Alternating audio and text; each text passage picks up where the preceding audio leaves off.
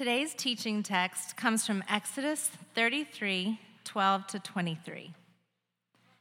Then Moses said to the Lord, "See, you say to me, 'Bring up this people,' but you yourself have not let me know whom you will send with me. Moreover, you have said, 'I have known you by name, and you have also found favor in my sight.' Now therefore, I pray you, if I have found favor in your sight, let me know your ways, that I may know you, so that I may find favor in your sight. Consider too that this nation is your people." And he said, "My presence shall go with you, and I will give you rest." Then he said to him, "If your presence does not go with us, do not lead us up from here. For how then can it be known that I have found favor in your sight, I and your people? Is it not by your going with us, so that I and your people, may be distinguished from all the other people who are upon the face of the earth?" The Lord said to Moses, "I will also do this thing of which you have spoken, for you have found favor in my sight, and I have known you by name." Then Moses said, "I pray you, show me your glory." And he said, "I myself will make all my goodness pass before you, and will proclaim the name of the Lord before you. And I will be gracious to whom I will be gracious, and will show compassion on whom I will show compassion." But he said, "You cannot see my face, for no man can see me and live." Then the Lord said, "Behold, there is a place by me, and you shall stand there on the rock, and it will come about while my glory is passing by, that I will put you in the cleft of the rock, and I will cover you with my hand until I have passed by. Then I will take my hand away, and you shall see my back, but my face shall not be seen." This is the word of the Lord. Good morning. I just wanted to start by saying thank you so much for letting me be a pastor in this community for the last 10 years. Thank you for letting me, grow and become a pastor. But more than that, for letting me be a human being in your midst, and a friend, and someone around your table, and someone with you in the coffee shop, and with you in the hospital, and with you at your weddings. And, just thank you for welcoming our family in. And if you've been here 1 week or all 10 years, we have made a million mistakes, and a lot of those have been directly because of me. And yet we've had just a little bit more grace than we have had mistakes. And so I'm just so honored for today. And the refrain that's been playing in my heart all week has been from Psalm 15, which, or I think it's 115 actually. Not unto us, but to your name be the glory. And while we're experiencing, anything, over time like this, is so much more than the collection of human effort and human beings and human ability. And so I just want to say all the honor is to God. Praise him. Amen. I've had the pleasure a few times now of being with people who are renewing their marriage vows to one another. And it's, been 5 or 10, even recently with the Tom and Tree who covered at the end of the video there. I was with them when they were restating their vows after 25 years. And they're standing there with family and friends, and a lot of times it's a different group, some reconfiguration of the group that was that was there at the very beginning. And some people aren't there, and new people are, and it's the ceremony where you say the exact same words that you said all those years back, except different.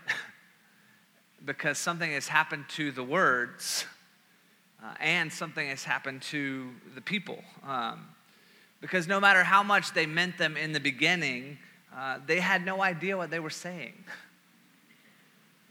There's no substitute for the passage of time. Our words are containers for meaning. And as time passes and we collect experiences, we collect joys and heartbreaks, we come to know real life. We come to be surprised by ourselves in good ways and bad ways. We come to be surprised by the other. Those containers of meaning are stretched. They deepen and they widen. And so we come to the same exact words and we find that they have new meaning, new weight, that those same words are worn in and scratched up, and yet somehow they are more beautiful. I have a friend who just last week told me about his wife's struggle with chronic illness throughout their marriage and how it redefined what his mental picture of what their life together was going to be. He said when we were first getting married and we said to one another, in sickness and health, we found out we both really meant in health. But then he said that this last year of their marriage, even though her health is as uncertain as it's ever been, and they're not sure when she's going to improve, they don't know the future, that this has been the very best year of their marriage, that somehow when you begin to express that sort of like, no matter what happens, I'm not leaving kind of love, I think a love that has been peeled off and shared with us right from the character of God. It's a covenant love, not a contract love. It's a I'll keep my promises no matter what you do kind of love. That it widens and it deepens and it stretches our experience. We pray in our house certain things for our children.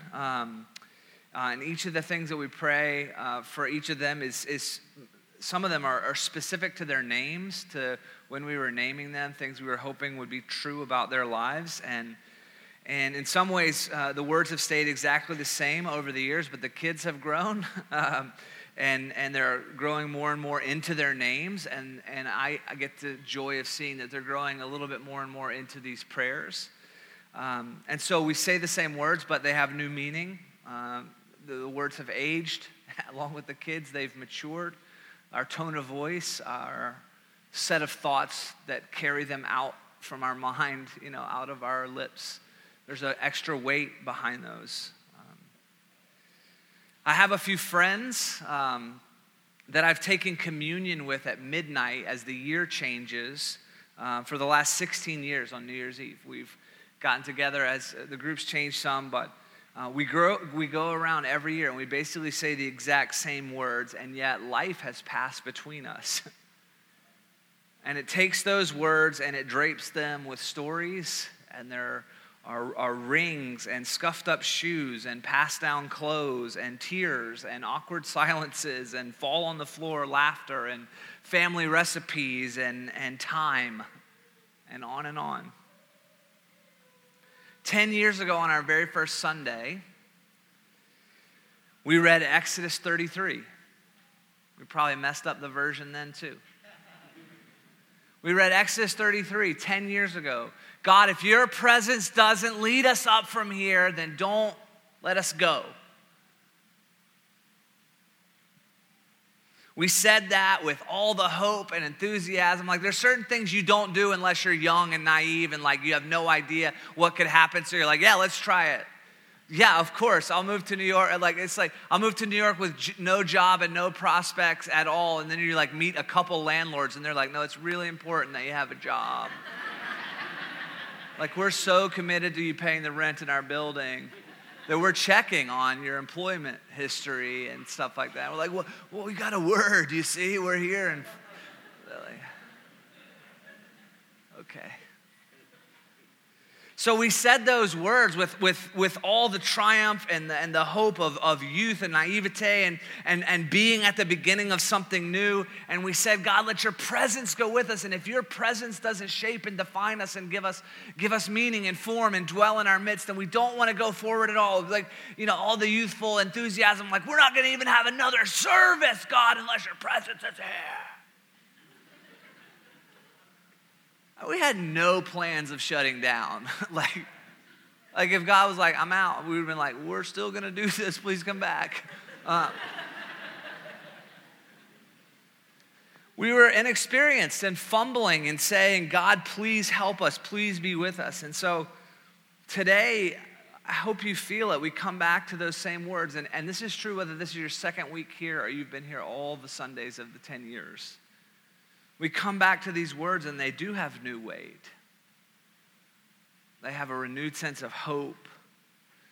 Now there's a whole host of memories, grief attached, stories of joy, accounts of God hearing our prayer, answering this very naive prayer that we prayed in the very beginning, answering it over and over and over again. The one thing, whether it's been Christians from somewhere else that have moved into the city or people who grew up here that had no religious framework whatsoever, one of the greatest gifts, I will say, of Trinity Grace, my entire experience here, is people walking into this space wherever we have been and trying to put words to the fact that they've experienced God's nearness here. And so like in the beginning, like I would meet these people who had no religious framework whatsoever, and they would come in and they'd be like, I just like love the energy in this place, and I feel like when you guys were singing, I'm crying, and I don't have any idea why. And like, that's not their voice, but then I'm doing a thing. And then, people who were coming back to church, like we have had a ministry to recovering Christians for a long time, and people who are coming back to church and they walk in and they experience the presence of God, right? God's everywhere, so we don't have some sort of unique category on that. God's omnipresent, but there's a special gift when God makes his nearness known. And that's what we're talking about, is the manifest, revealed presence of God, where you just begin to experience that you are known and loved. You begin to experience that embrace. You begin to experience that sense of goodness, that sense of electricity and rarefied love. And how do you even put words to it? You can't. And the greatest gift of our church over the last 10 years is that for some reason, in the midst of all our fumbling and millions of mistakes and brokenness and failures, God has just chosen to stay here.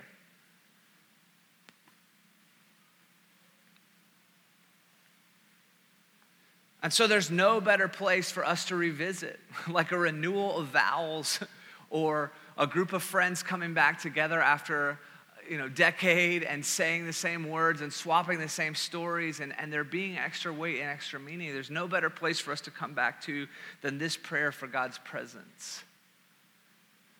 Whatever else our next 10 years will be, if it's anything, my prayer is that it will be shaped by God's presence. I went on Friday night.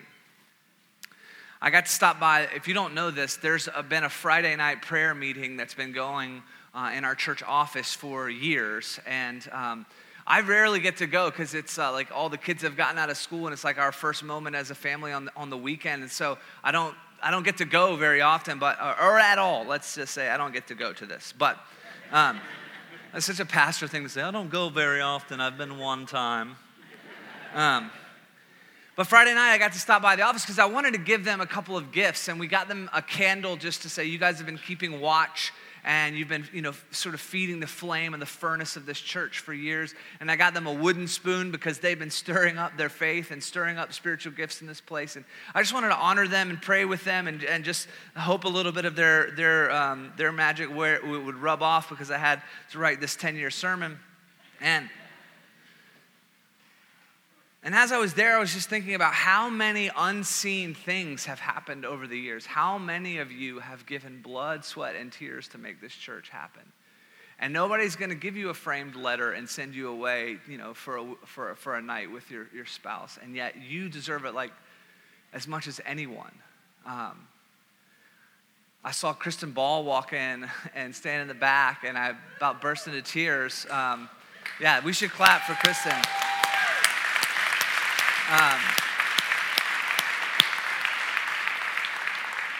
Kristen was one of the first people I approached like over 10 years ago, and I was like, hey, I want to start a church in Brooklyn. You live there, and yet you go to church in Manhattan. What if there was a church in Brooklyn? It's like, this is the first one there ever was in Brooklyn.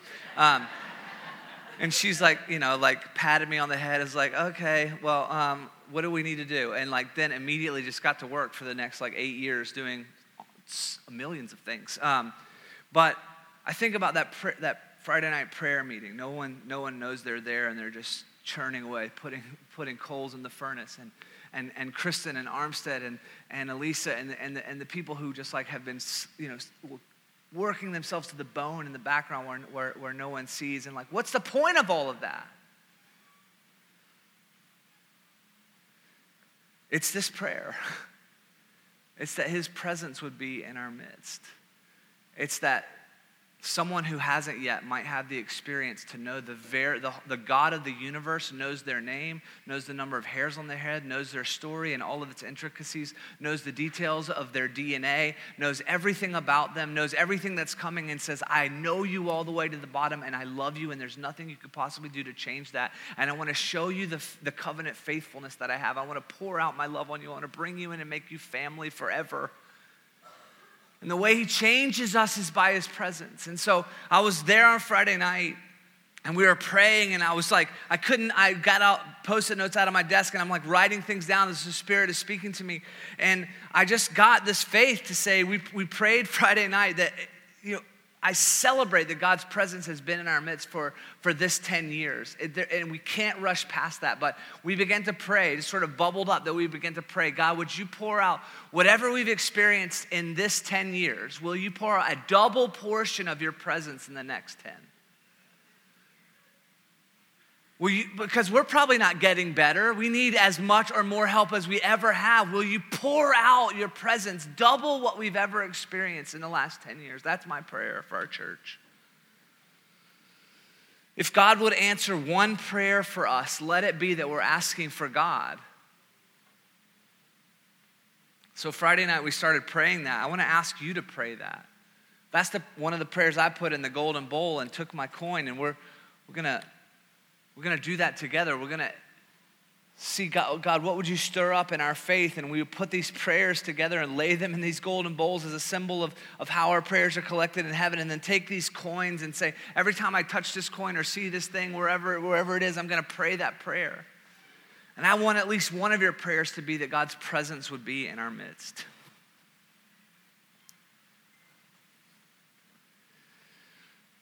But in our first service, we prayed this prayer with so much hope and so much enthusiasm, and I think we had no idea what we were really saying or what we were even asking for. So I went back and I examined this passage again, and I saw a bunch of layers of the story in a new light. Probably 10 years of maturity helps. 10 years of reading the scriptures helps. 10 years of knowing you don't know anything helps. And I realized that this prayer is not in a prophetic worship service.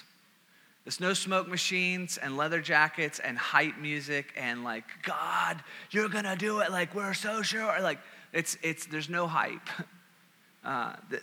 It's not a time of blessing for something new even. It's not at a first worship service. It's not even really a moment full of hope. It is a moment of absolute desperation. It's a moment of intercession to save a group of people's lives. It is asking God for mercy. It is asking God not to turn away, actually when God has every reason to turn away. The light of this prayer comes in the darkness of one of God's people's worst moments. If you read Exodus 33, one of the things at least you'll notice, and this is a mathematical fact, is that it comes after Exodus 32. And in Exodus 32, we have the moment of the golden calf. You remember that moment? Even if you just remember from the Charlton Heston movie and you're not super familiar with the Hebrew scriptures, Yahweh had led Israel out of slavery in Egypt. He had set them free from the most powerful empire in the world. Their entire identity for 400 years had been beaten down to dust in slavery. That's all they knew. Their very identity was an identity of slavery, and they had been led out in freedom. They had crossed the Red Sea. They needed food, and God had provided food for them. They needed water, and God had provided water for them. They needed victory in the middle of this wilderness, undefended on all sides, and God had provided victory for them. Now Moses has gone up to get the constitution of their freedom.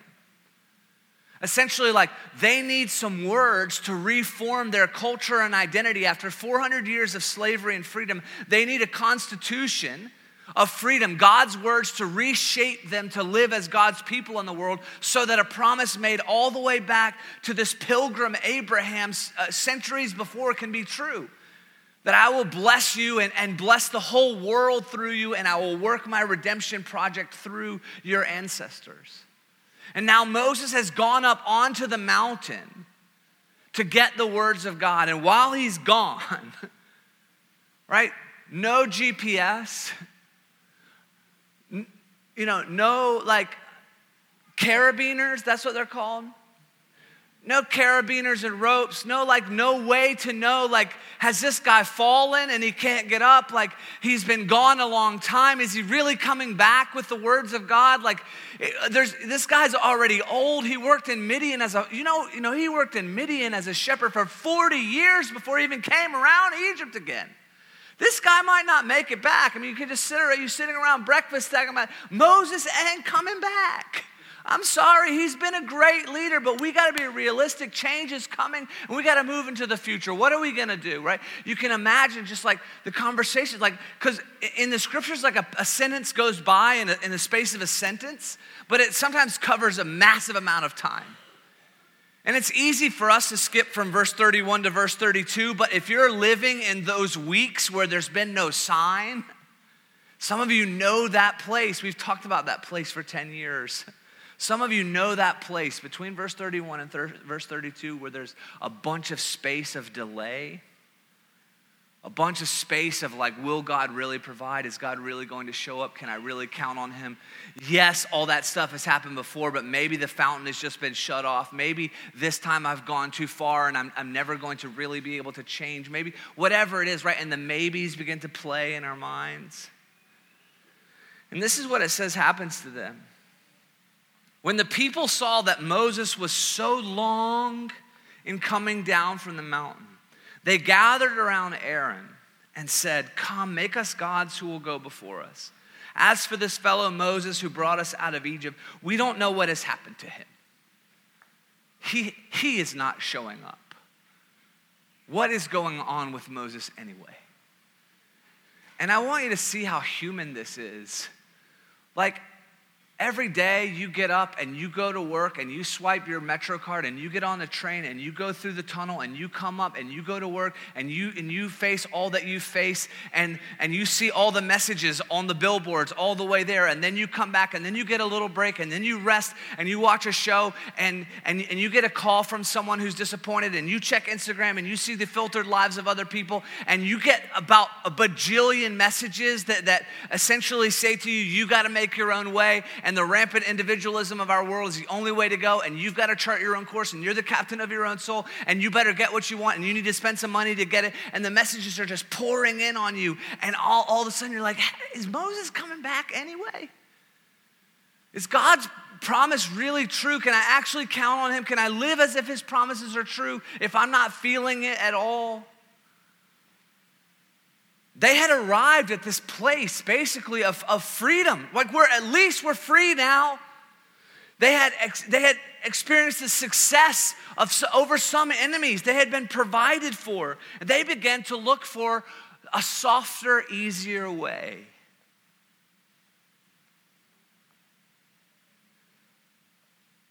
They want to make a God that is a product of their own imagination, a product of their own hands, a product of their surrounding culture. And as soon as you want to look down on Israel in this moment, just look around. Whatever is our God, right, commands our affections, gets the devotion of our time and energy, has essentially our worship. It's the thing that can ask something of us and we won't say no. Like, we're getting near God-like things in that category. And how many of our small g gods are just gods of our imagination or gods of our own hands or gods we've inherited from our surrounding culture? They're just like, let's just do what other people do and get a little God for ourselves. And they make a God, and you know what? When you make a God, that God will never confront you. That's what's so wonderful about them. They will just like let you do your thing and make some suggestions, but they're never really going to confront you. And when you make your own God, you can control that God's timing. I mean, maybe they're not going to come through in any dramatic ways for you, but they're also not going to make too many demands, which is nice. You know, things get stressful. There's a God who will always approve of your and applaud your impulses. It says after they made this golden calf, they took off their earrings, they took off their jewelry, they put them in the fire. And it says Aaron handcrafted this golden calf for them. It's so funny. One of the funniest moments in the Bible, Old Testament for me, is when Moses comes and confronts Aaron. He's like, I don't know, we threw the earrings in and the calf just came out of the fire. That happened. Crazy. Must be magic. Must be God. I don't know. He made it, right? And it says after they made this golden calf, they sat down to eat and drink and rose up to engage in revelry. Doesn't that sound fantastic? They sat down to eat and drink and engage and rose up to engage in revelry. The enemy will tell you, and sometimes our flesh will tell us, and the surrounding culture will tell us that God's a killjoy and wants to stop our best impulses. Actually, God is the one who over and over again prescribes people to sit down and feast and to stand up and engage in revelry. The thing is, he just won't attend or sanction a ceremony of death, no matter how well it's catered or how well it's decorated. He just won't sanction and celebrate you choosing some smaller golden calf, a god of your imagination, a god of your own projections, no matter how much it makes you feel good in a particular moment, because ultimately he is the source of life.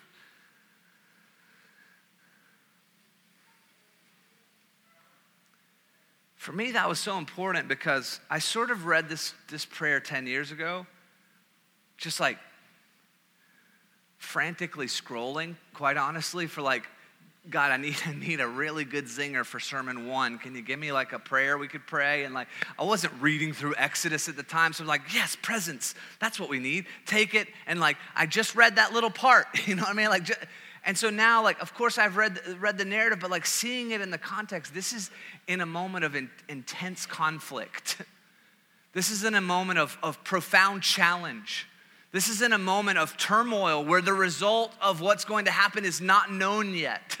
And I want you to think about that as we pray. If your presence doesn't go with us, do not lead us up from here. And think about the moment that you're in and that we're in as a culture, that we're in as a world, that you're in as a person, that you might be in as a family. We live in a time of unprecedented distractions. It's no small thing that we're the first generation to walk around with the whole World Wide Web in our pockets.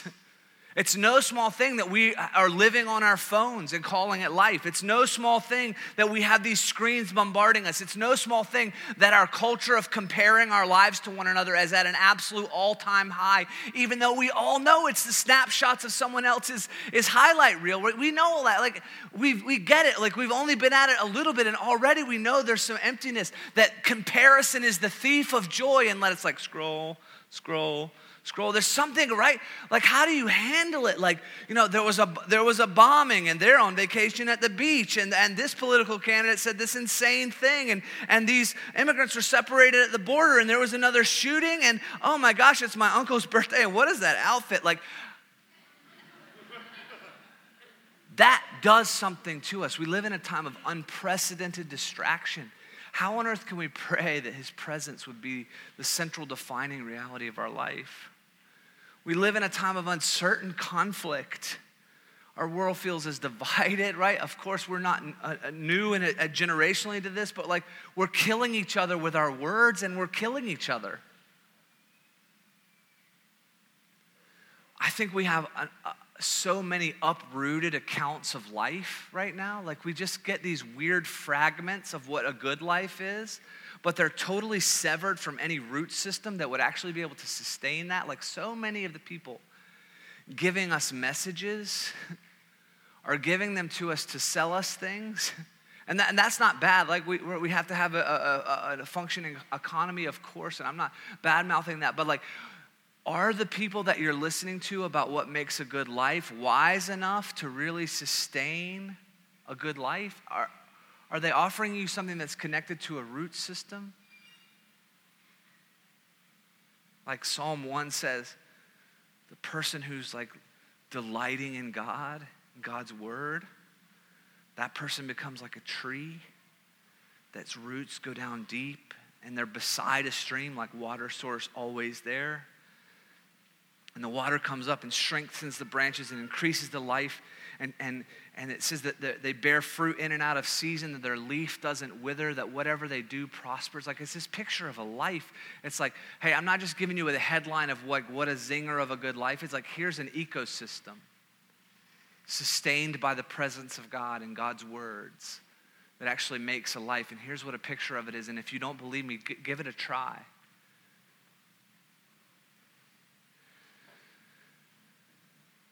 So the moment happens, like Moses comes down, God knows about what's going on. He comes into this moment, he's like, I can't go with these people anymore. They want this false God. They want this God of their imagination, this God they made. You go on, I can't go with you. You can't really be around my revealed presence. We can't commingle, because if I let you see who I really am, it's gonna break you apart.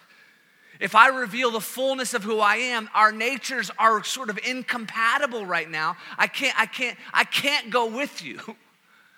So I'm going to send angels with you. I've made a promise. I'm still going to give you the land. I'm going to defeat your enemies. I'm going to send you into the place of promise, but I'm not going with you. And Moses says, no way. And he's smart too, because if you read the accounts of when they actually get to the promised land, it's not like everything clears up. It's a bunch of fighting. So Moses is saying the thing is not the land, the thing is you, the thing is your presence. If you don't go with us, then we don't want to go. Don't send us with some angel. Don't just give us victory. Don't just give me the job and the family and the things that I think that I want. Like I've met so many people that said, if God gave me the things that I was praying for 10 years ago, it would have been a disaster. You want to know a prayer that you can pray radically safely? God, give me you. And whatever else comes, then you'll have God. Moses knew God's presence was everything. The first group that rallies back to him after everyone was like, yeah, I don't know, the thing just came out of the fire. We threw the earrings in and now we're partying and I don't know what happened. And the first group to be like, oh, what have we done? Is the Levites, and they come back to Moses. The Levites were the one group that didn't get any inheritance in the promised land. They got no land. God was like, land for you, all 11. The Levites, he's like, you get no land. My presence is your inheritance. And they're the first ones to come back and say, we were wrong. Let's start over. The first one to say, let's pray that prayer again. And let's really mean it with all the memories we have and with the new weight and the new stories. Their inheritance was the presence of God. Trinity Grace Church, what I want to pray for us is that our inheritance would be the presence of God. Can't afford any land anyway.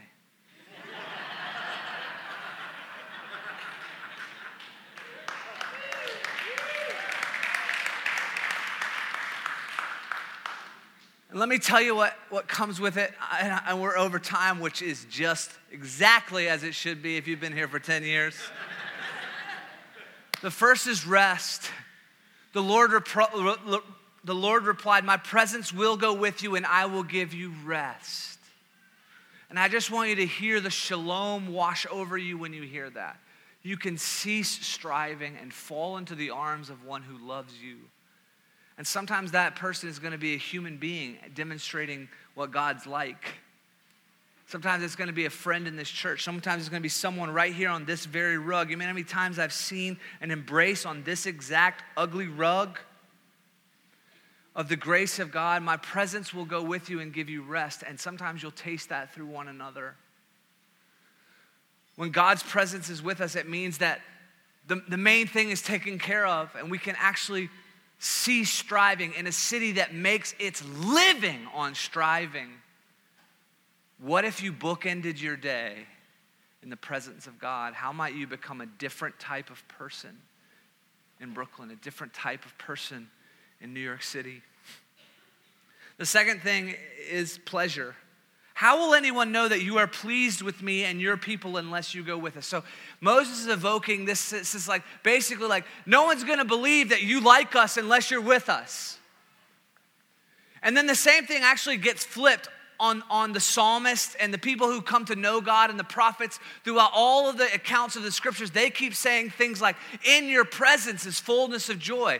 In your presence is a fountain of delight. In your presence, I know your pleasures forever. Like this sort of commingling of whatever is true about God and the Trinity, and as he shares that with us, when we experience, it connects to the deepest pleasure centers of our life. It connects to the deepest longings of who we are. God's presence is what you were made for.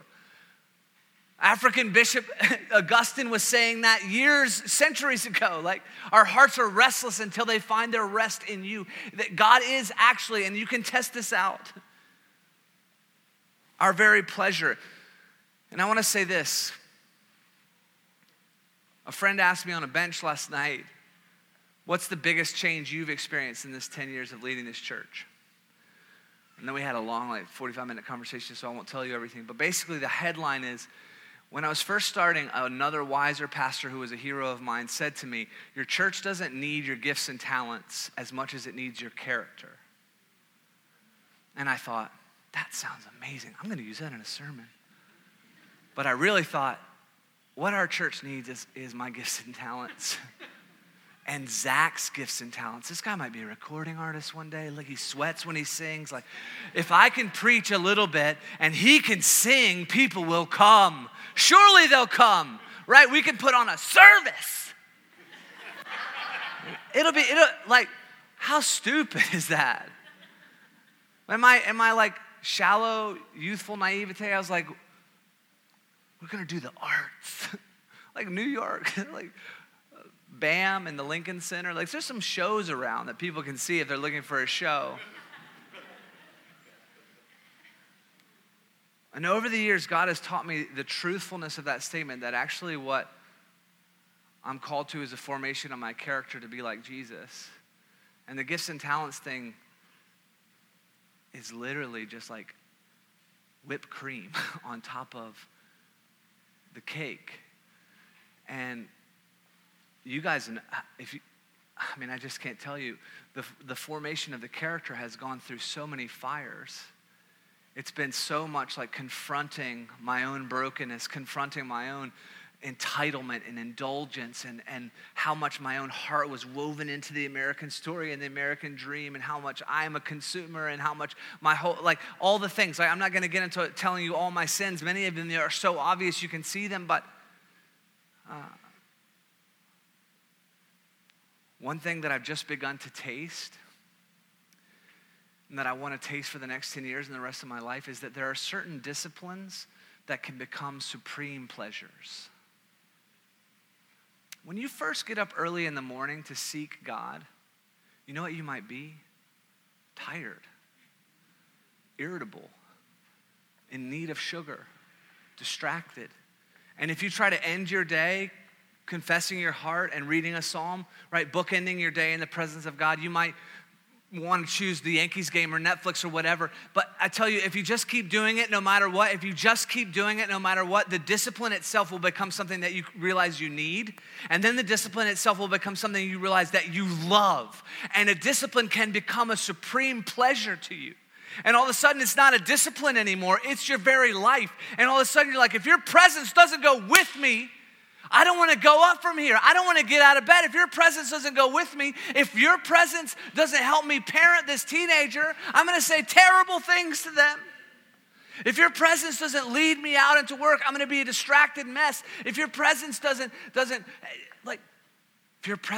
go with me, I can't live this day. It is a discipline.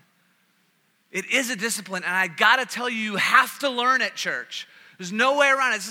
This is not works-based salvation. This is not like, do this so God will love you. This is, do this because God loves you and because God will show up. Because we have a relational world, and you can't cut against the grain of that reality. And if you will draw near to this relational God in the morning and in the evening and sometimes in the middle, you will find life, and life to the full. His presence is our rest. His presence is our pleasure. And his presence is a marker. It is what distinguishes us. He says, what else will distinguish me and your people from all the other people on the face of the earth? Much has been made, rightly so, of God introducing himself to Moses, and Moses saying, what's your name anyway? Who should I tell them sent me? And what does he answer back? I am. You notice when the people were grumbling before they made the golden calf, you can just feel the what ifs coming through in their questions, right? Life is so full of so many what ifs that you have no idea the answer to. They had no idea. What if Moses doesn't come back down this mountain? What if there aren't any words that he's gone up there to get? What if this whole thing was a shamble and now this old hiker dude is dead up on the mountain? What if I never meet anyone? What if I never have a child? What if I never achieve this thing that I moved to the city for? What if I never feel like I'm really folded into this community? What if I never feel like I can break through from this ticker tape of thoughts that plays in my mind? What if I'm never a non-anxious person? What if I can't break free from this depression? What if I never have enough to pay the rent? What if I always feel this loneliness? What if this, what if? And over those what ifs, God says, I am. I am is presence personified.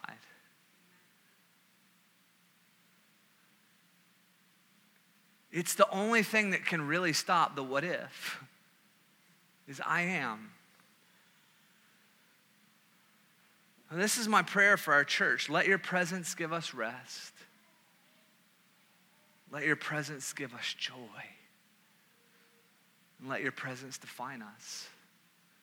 We're going to pray the same prayer we've been praying for 10 years. We're just going to pray it with these words now. With just a little more specificity. Over the next 3 weeks starting today, presence. I want to share 3 words that I think are going to define our next 10 years. The presence of God, formation in the way of Jesus, and life in the Holy Spirit, an outpouring of love and action, mission and justice. Presence, formation, and love. Father, Son, Holy Spirit, and it's all mingled in like Trinity grace. This is what we're going to be about. The presence of God being formed into the way of Jesus and pouring out in love. If you want to be with us, there's space for you. If you're brand new, we need you. We need to see what God is like through your life. If you've been here and you've moved on from somewhere else, I want you to take a coin and pray with us on a daily basis that we would press into this. I want you to come back and visit us and see how we're doing. I want there to be anchor points all around the country and all around the world who come back and say, hey, Trinity Grace, don't forget who you are. Presence, formation, and love. Don't forget that at the center of your church is a prayer. If your presence doesn't go with us, do not lead us up from here. Trinity Grace, Father, Son, and Holy Spirit, being up from us somehow, pouring out his love to us in the gospel. Becoming Trinity Grace. Presence, formation, love. Here's a little secret that's not so great. God's presence can be dangerous. We're a little bit removed from this, but God's like, if I go with you, some of you will be destroyed. What? There's a holiness about God's very nature that, like, he wants to mingle completely with us in union, but he is like, okay, one of us has to change for that to work. It's not going to be me. It needs to be you. I can help you change. As a matter of fact, he comes to us in the person of Jesus, and he becomes us to live the life we couldn't live, and then to die on the cross. Why? To solve the riddle of the holiness thing. That we can't be in his revealed presence without dying unless we are draped and covered in something that's holy. And you know what that is? Jesus. That's the gospel. Made possible for us to be fully embraced by the Trinity, welcomed in like a family member to Father, Son, and Holy Spirit as sons and daughters in a kingdom that never ends. How do we do it? We're covered with Jesus. This is the New Testament letters. Get at this. This is where we're going to end. Even to this day, this is 2 Corinthians. Even to this day, when Moses is read, a veil covers their heart. But whenever anyone turns to the Lord, the veil is taken away. Now the Lord is the Spirit, and where the Spirit of the Lord is, there is freedom. And we all who with unveiled faces contemplate the Lord's glory and don't die are being transformed into his image with ever-increasing glory which comes from the Lord who is the Spirit. How is this possible? Therefore, since through God's mercy we have this ministry, we do not lose heart, whether we have renounced secret and shameful ways. We're trying to get rid of our deformed desires, our brokenness.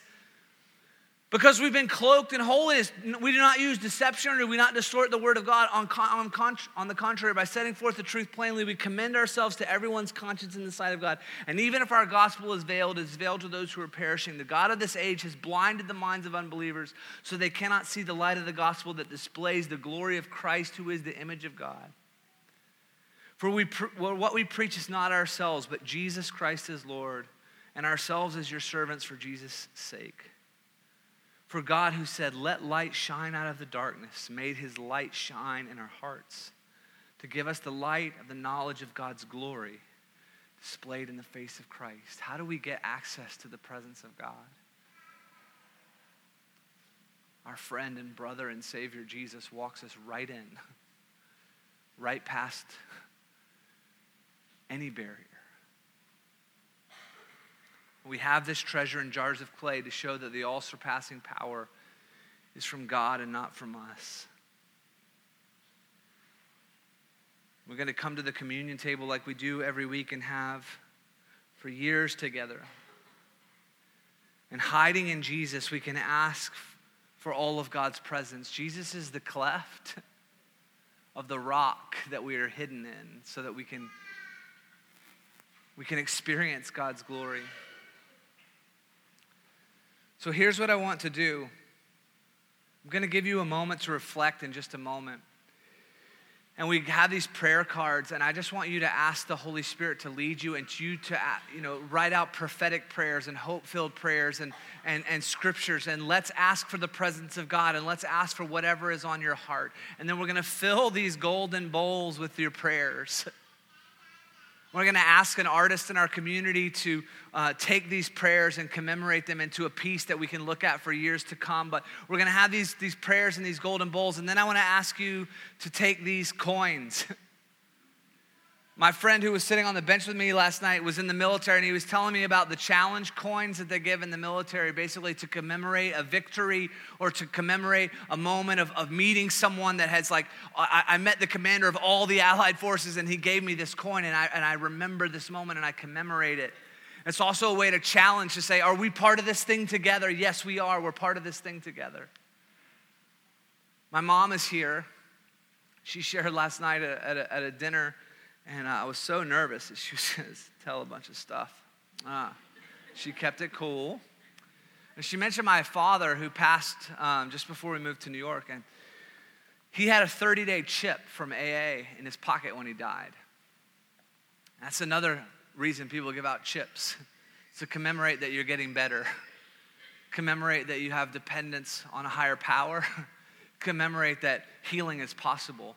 To commemorate that, life can be full even without this addiction that I've come to depend on. And so whether you see this as a challenge coin to say, we're part of this thing together, we're praying these things together, we're asking for victory, or you're like, I don't know if I got all that sort of triumph in me, but I'm like, hey, one day at a time, I can hang on to this and pray. One day at a time, I can get up and seek God's presence. One day at a time, I can end my day saying, God, examine me, and here's my heart again. If you take one of these coins, you're welcome to. We're going to run out and we're going to get more. But if you take one of these coins, I want to ask you to hold on to it, to put it in a place where you'll feel it from time to time and see it from time to time and pray the prayer that you put in this golden bowl. And let at least some of them be, God, let your presence define us and give us pleasure and be our rest. So here's what we're going to do. I'm going to pray for you that God would direct this moment of reflection as you write these prayers. And then I'm going to give you some silence for you to write them out. People will be passing through the aisles. If you put your hand up, we'll pass you a pen if you don't have one. Write these prayers in silence for just a moment or two, and then I'm going to come invite us to the table. We're going to feast on the grace of God. We're going to put our prayers in the bowl. We're going to take the coins, and we're going to worship our guts out to celebrate this 10 years. I love you so much. Thank you, Trinity Grace.